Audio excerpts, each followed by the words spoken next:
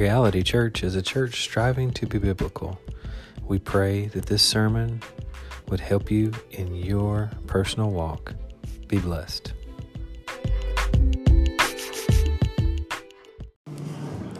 Amen. In studying this week, I have to admit, I have been more emotional than I've been in a long time. Just meditating upon this word that God has given through this verse and seeing the beauty of it and the joy in it. But Thomas Watson said this: 1 hour in heaven will make us forget all our sorrows. As the sun dries up the water, so one beam of God's glorious face will dry up all our tears. That's beautiful. What a glorious thought by Watson. And this is the idea and theme of the text we're going into today, because Paul wants to drive home the great promise of God to those who are in Christ. So let's open our hearts and minds to this great hope this morning. How about that? Now hear the infallible, inspired word of God. Romans 8, verse 18. For I consider that the sufferings of this present time are not worth comparing with the glory that is to be revealed to us. Let's pray. Father, we cannot thank you enough for your word, that it is infallible and inerrant. It stands the test of time. It is the rule of faith and practice in your church. So we thank you for it. We ask that you would remove the veil, that we may see a clear revelation of you in this scripture and your attributes and your glory. God, I ask that you would open our hearts to that we may receive it and that we may be able to use it in our lives daily. Holy Spirit, illuminate this text for us as we walk through it. Sanctify us by your truth. Your word is truth. In Jesus' name, amen. This is a wonderful verse. Okay, this is one of my favorite verses in the Bible, honestly. It gives great hope to the Christian. I mean, the joy that we can take from just this one verse of Scripture is immeasurable. We can't even measure the joy within this verse if we will dig into it. There are really, to me, as I was breaking it down and studying it, I feel that there are 4 main points that we can dig into in this verse, and that I believe we can take them and they will help bring to us, they will bring us hope in our life. They will bring us hope and help in our times of trouble. And they will completely solidify the blessed hope that is in Christ. So let's reread the verse real quick. For I consider that the sufferings of this present time are not worth comparing with the glory that is to be revealed to us. I want to break this into the 4 pieces that I see Paul focusing on here. The first is this: for I consider. This may just seem like a sentence starter. It's a prepositional phrase, right? For I consider. This may seem like it's just starting the sentence, but I believe that there is something that is much, much, much more important within it. This isn't like when we start a sentence, I reckon, or I think. It isn't a figure of speech. Paul is saying something deeper when he says, for I consider. The word consider here, when I looked it up in the Greek, the word consider actually means to study something as if you are an accountant. I don't know how many of you have ever done accounting work. I have. There's a lot to it. So Paul is saying that he took a long, hard study of things. So if we're speaking in accountant terms, he basically reconciled the books. He got in the ledger and he reconciled the books to see if he was in the red or in the black, right? Paul was not saying, for I consider, in beginning with for I consider, he wasn't saying, I think these sufferings probably aren't as bad as heaven is good. That's not what he was saying with those words and in this particular verse. No. It is much more. You see, Paul has made a life out of considering these things. It's what he does. As a minister of the gospel, as a studier of the word, he has made a life out of studying these things. And in this verse, and beginning with the words, for I consider, he seems to speak a surety to those who are the sons of God. According to the way Paul writes this statement, he is saying that he has exhaustively studied it.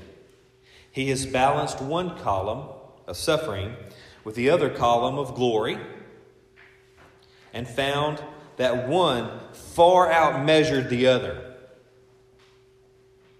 The way he puts it, it isn't even close. And make no mistake, Paul had quite a bit to add into the suffering column. He wasn't living the American dream like we are, or living his best life by any stretch. No way.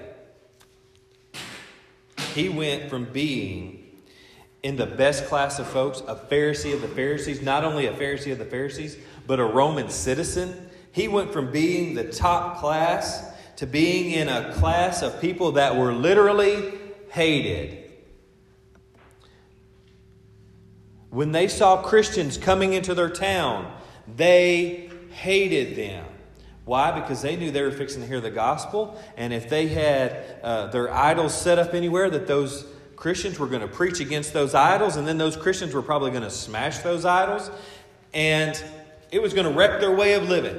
So they hated them. And Paul went from being the accepted class and the class that was looked upon with, the ones that you look upon like, yep, that's the man right there. Went from that class to being hated. Paul suffered many things in just the time he was a Christ follower, because before that we know he was accepted. He was in the cream of the crop. Just a few things I've listed of things that he suffered. He was left high and dry by a ministry partner named John Mark. They needed John Mark. They looked around. Where's John Mark? He's gone. He's left them.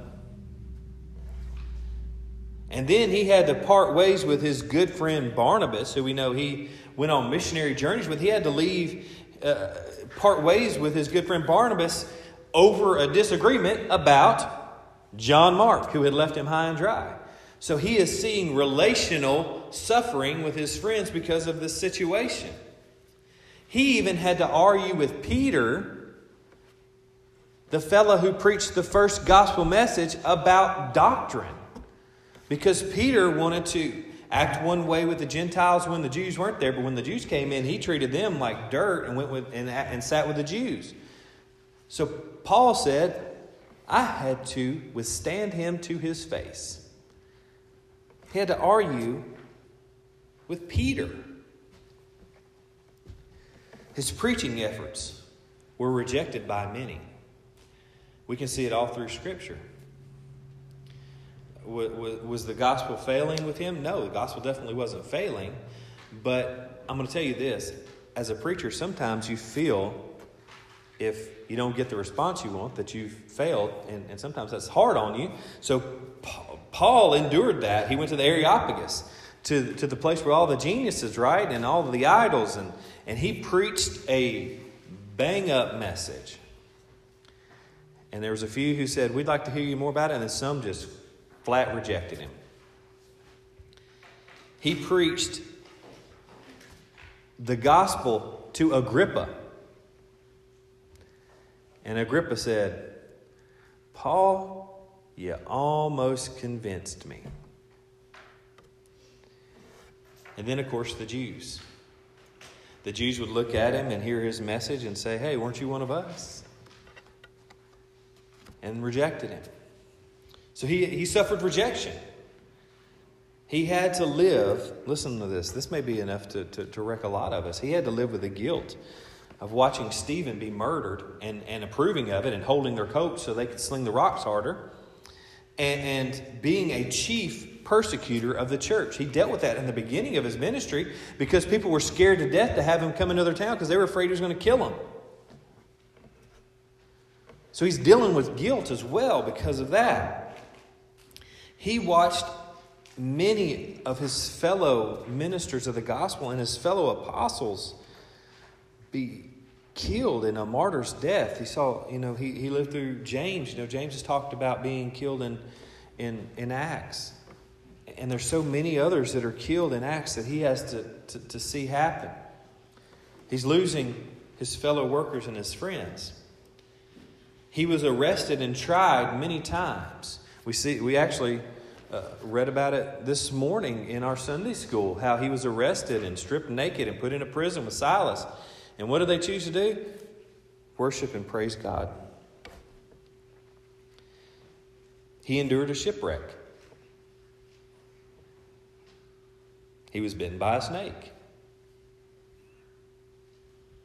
He had an infirmity of some sort that made it difficult for him, which the Lord would not take away from him. He said, I prayed to the Lord 3 times and he wouldn't take it away. And many believe that is actually blindness because he had to begin to start having other people write his messages, his epistles for him.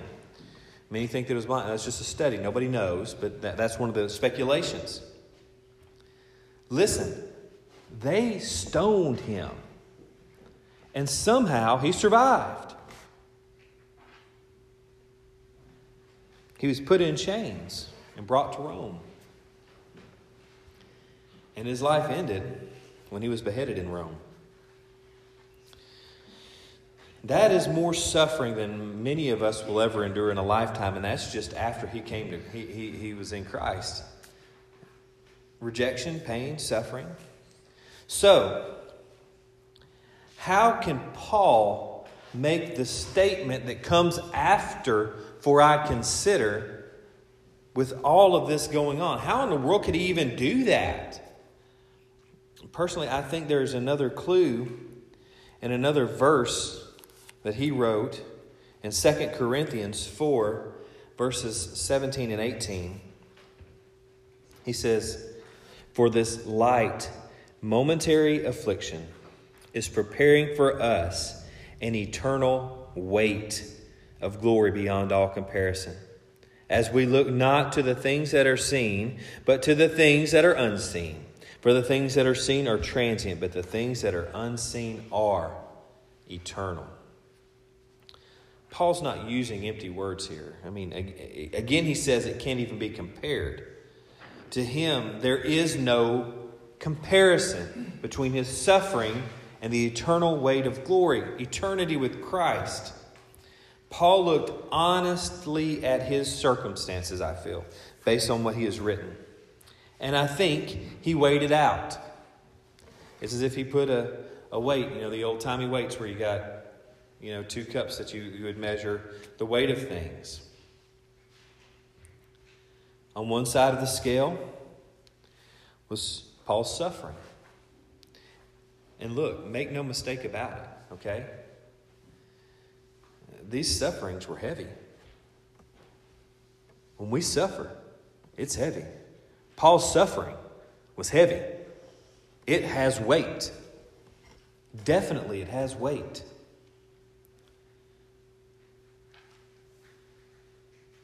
But Paul relied on a resource even more reliable than his circumstances. Something that was even more real to him than all of the sufferings that he had endured. What is that? Paul knew the Word of God. He knew the doctrines of Christ. He knew all that Christ taught. He knew that great glory was awaiting all those who are in Christ. And he studied on that great doctrine. He taught all kinds of other people like Timothy, like Titus. He sent powerful expositions to the churches he had established. Rome, Corinth, Galatia, Ephesus, Philippi, Colossae. He sent these great expositions to them. And what was he doing? He was expositing to them. He was teaching line by line the doctrines of Christ, which he knew himself and which he counted on for every piece of his life, because it was his defining factor in his life.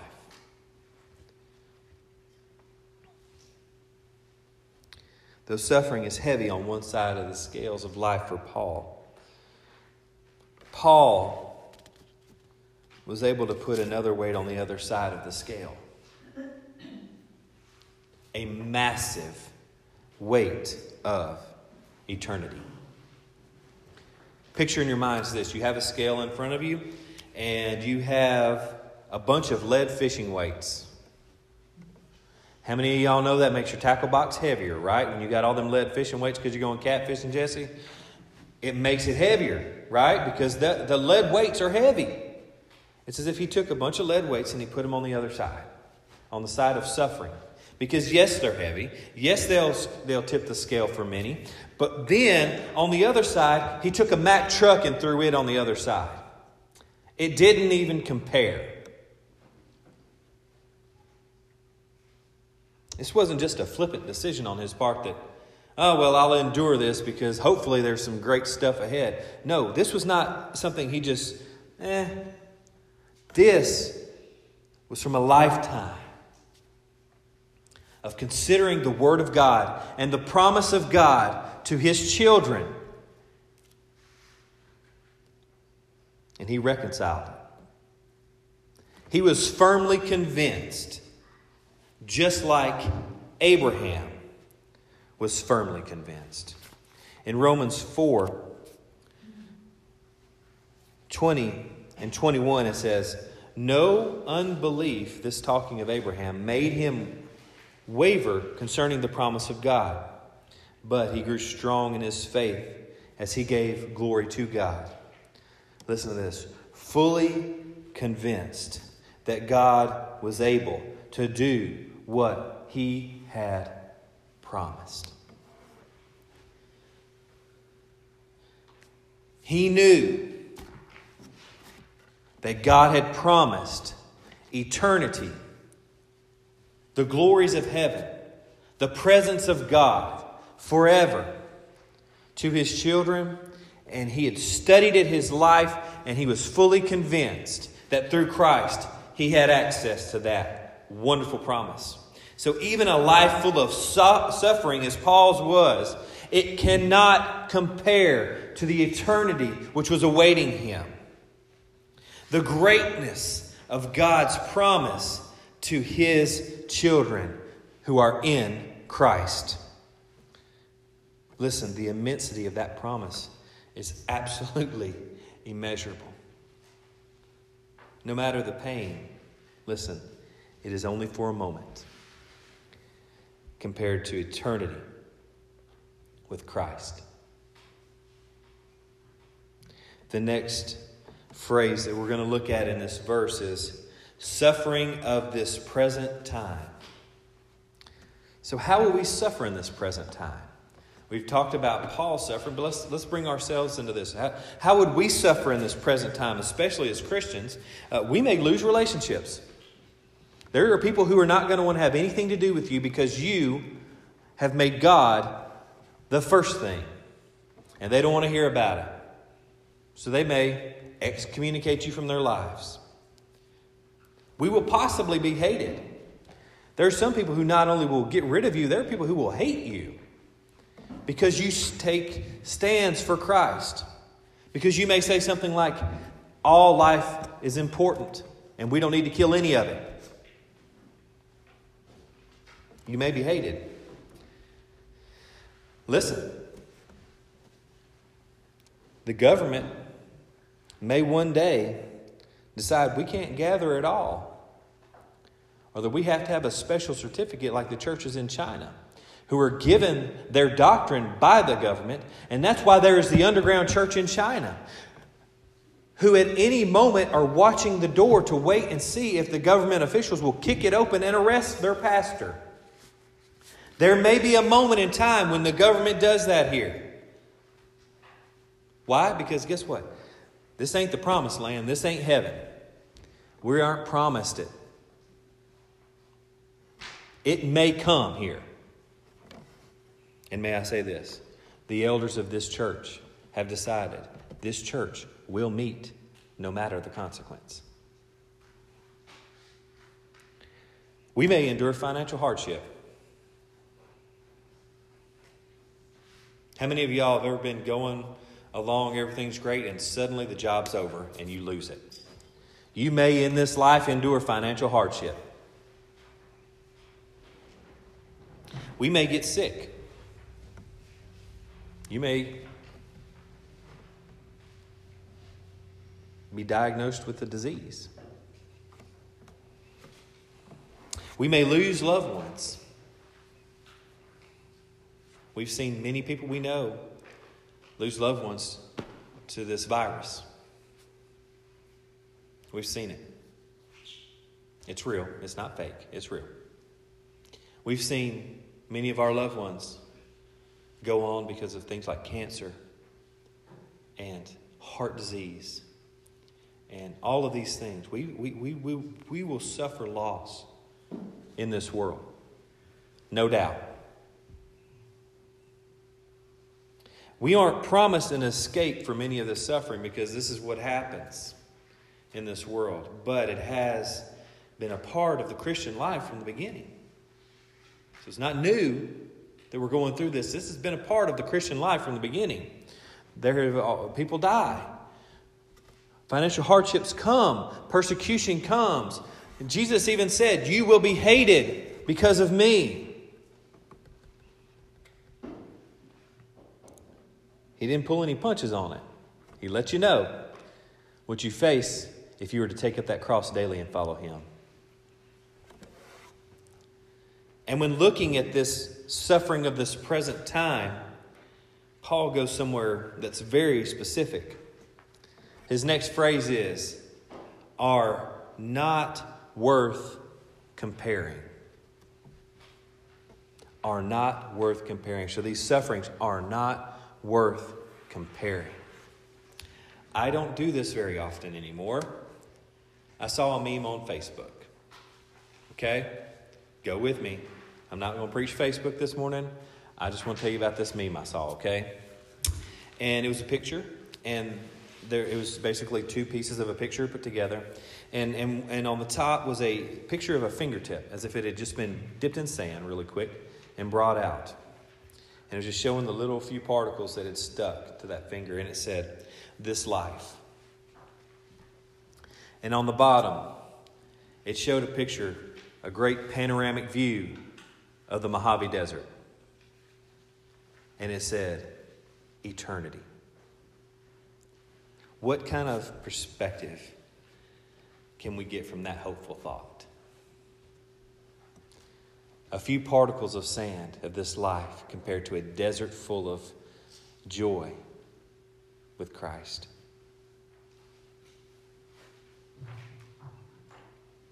We are only on this earth for a second compared to eternity. James 4:14, you know this verse.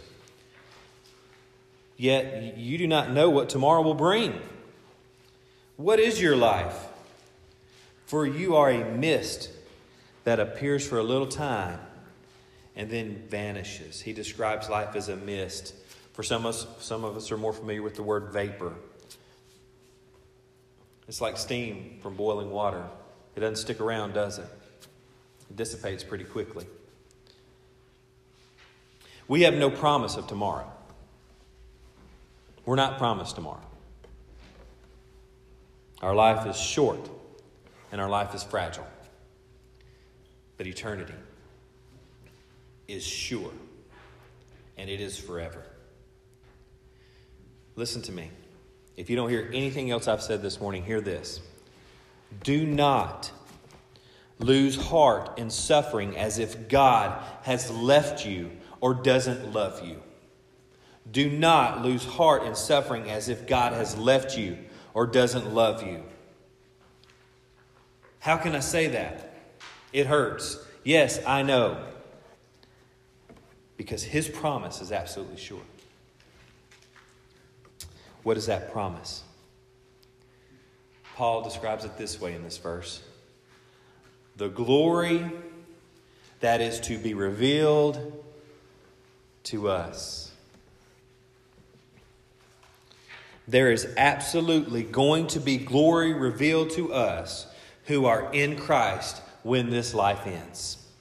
To be absent from the body is to be present with the Lord. We will see our Savior face to face. It is a certainty. So many other religions, though, and cults, have a maybe in their afterlife. Maybe I've done enough to be reincarnated as something better. Or maybe I've meditated enough to reach nirvana. Maybe I've followed the rules enough to get my own planet to be the god of, as the Mormons believe. Maybe I'm one of the 144,000 that get to go to heaven, as the Jehovah's Witnesses believe. Or maybe the aliens will come and take me away from here. These are religions and beliefs that have maybe in their afterlife. There's no hope in that. Maybe I've done enough. Maybe I've meditated enough. Maybe I've prayed enough and followed these rules enough. Where is that hope for those who follows their beliefs? There's only one surety.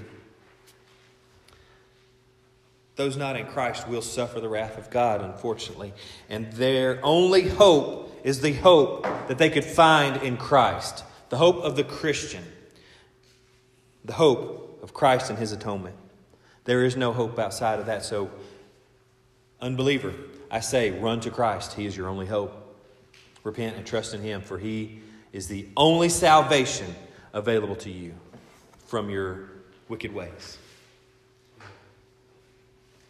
But listen. Thanks be to God.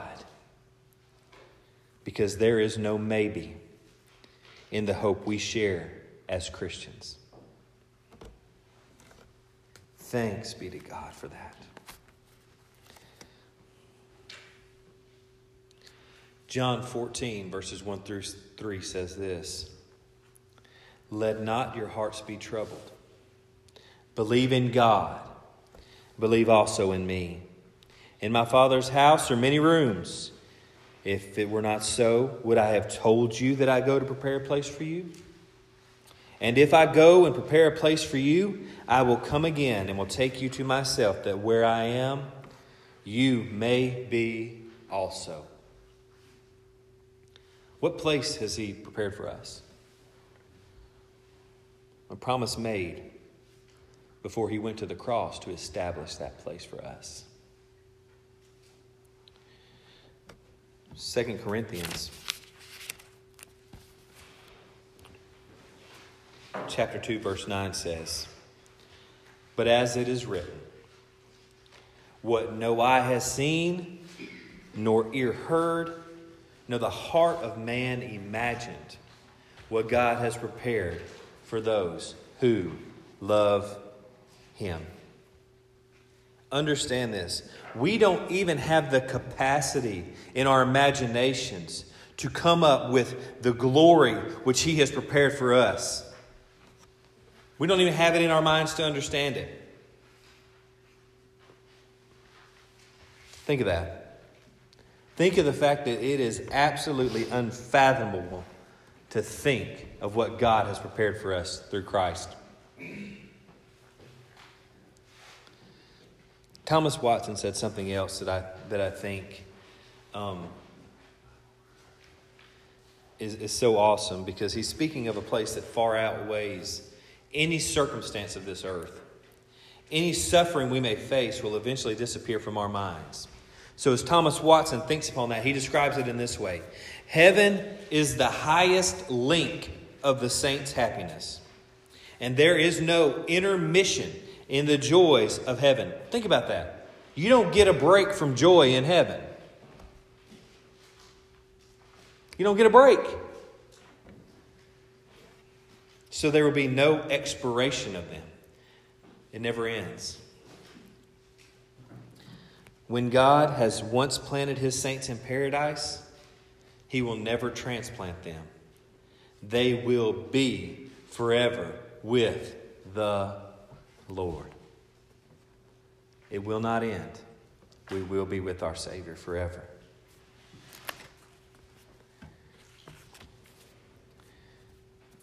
And I want to leave you with this beautiful thought. Christian, you have a hope that is undeniable, unfathomable, unthinkable, and even unbelievable to us who have lived on this earth. As we look around all the things around us, we see beauty here on this earth, but it pales in comparison. We may suffer on this earth, but it's not even worth comparing to the glory that awaits us. Revelation 21, verses 1 through 4. Then I saw a new heaven and a new earth, for the first heaven and the first earth had passed away, and the sea was no more. And I saw the holy city, New Jerusalem, coming down out of heaven from God, prepared as a bride adorned for her husband. And I heard a loud voice from the throne saying, Behold, the dwelling place of God is with man. He will dwell with them, and they will be His people. And God Himself will be with them as their God. He will wipe away every tear from their eyes, and death shall be no more. Neither shall there be mourning, nor crying, nor pain any more, for the former things have passed away. This is an absolute truth for you if you are in Christ. There's no doubt. There's no maybe. This is your hope. This is your inheritance as a son of God. And in that moment, when you see your God face to face and you know, I will forever be with my God, and He will be my God, and I will be His son forever. I promise you, there will be no more tears from your eyes because of the sufferings of this earth. All that won't even enter your mind. You'll never say, well, that time of financial hardship doesn't compare to this awesome glory that I see in heaven. You won't even think about that anymore. There's no comparison, because all you will see is that forever, without break, without end, you will be in the presence of your God, worshiping your God, and He will be with you. No more sin, no more sickness, no more pain, no more anguish, no more loss. Only joy unspeakable and full of glory. Only a God who loved you enough to die to set you free so that where he is, there you will be also. Let us pray. Father, we're in awe of your glory, your majesty and beauty that we feel on this earth through the power of the Holy Spirit, and the joys that we see around us and the blessings that you give us are beautiful. And the sufferings that we may go through are heavy. But God, we know this is only a taste. This is only a moment. This is only a breath, a vapor, a mist. And that one day,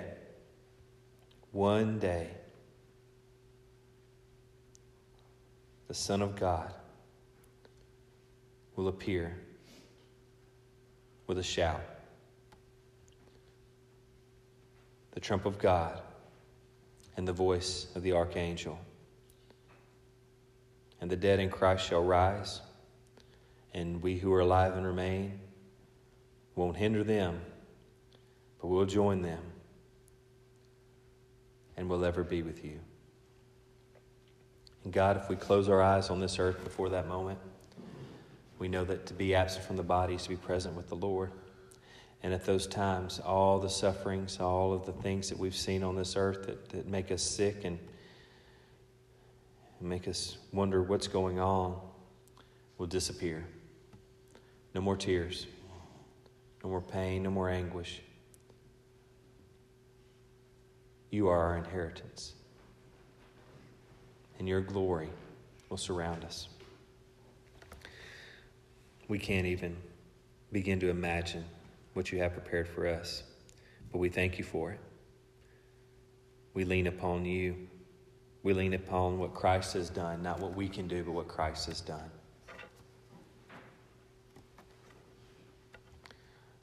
Father, if there be any among us or listening who have not repented and placed their trust in Christ, God, I ask that you would send the Holy Spirit to cut them to the heart, that they may not make another move in their lives without first repenting of their sin, which is much, as ours are, and turning to Christ, who is their only hope. Sinner, run to Christ. He is your only hope. Cling to him, for he has made a promise to you. God, we thank you so much for your word and the glory of this and the peace and the joy that we can take in this, knowing that nothing that we endure can even come close to what you have prepared for us through Christ. We thank you. In Jesus' name we pray. Amen.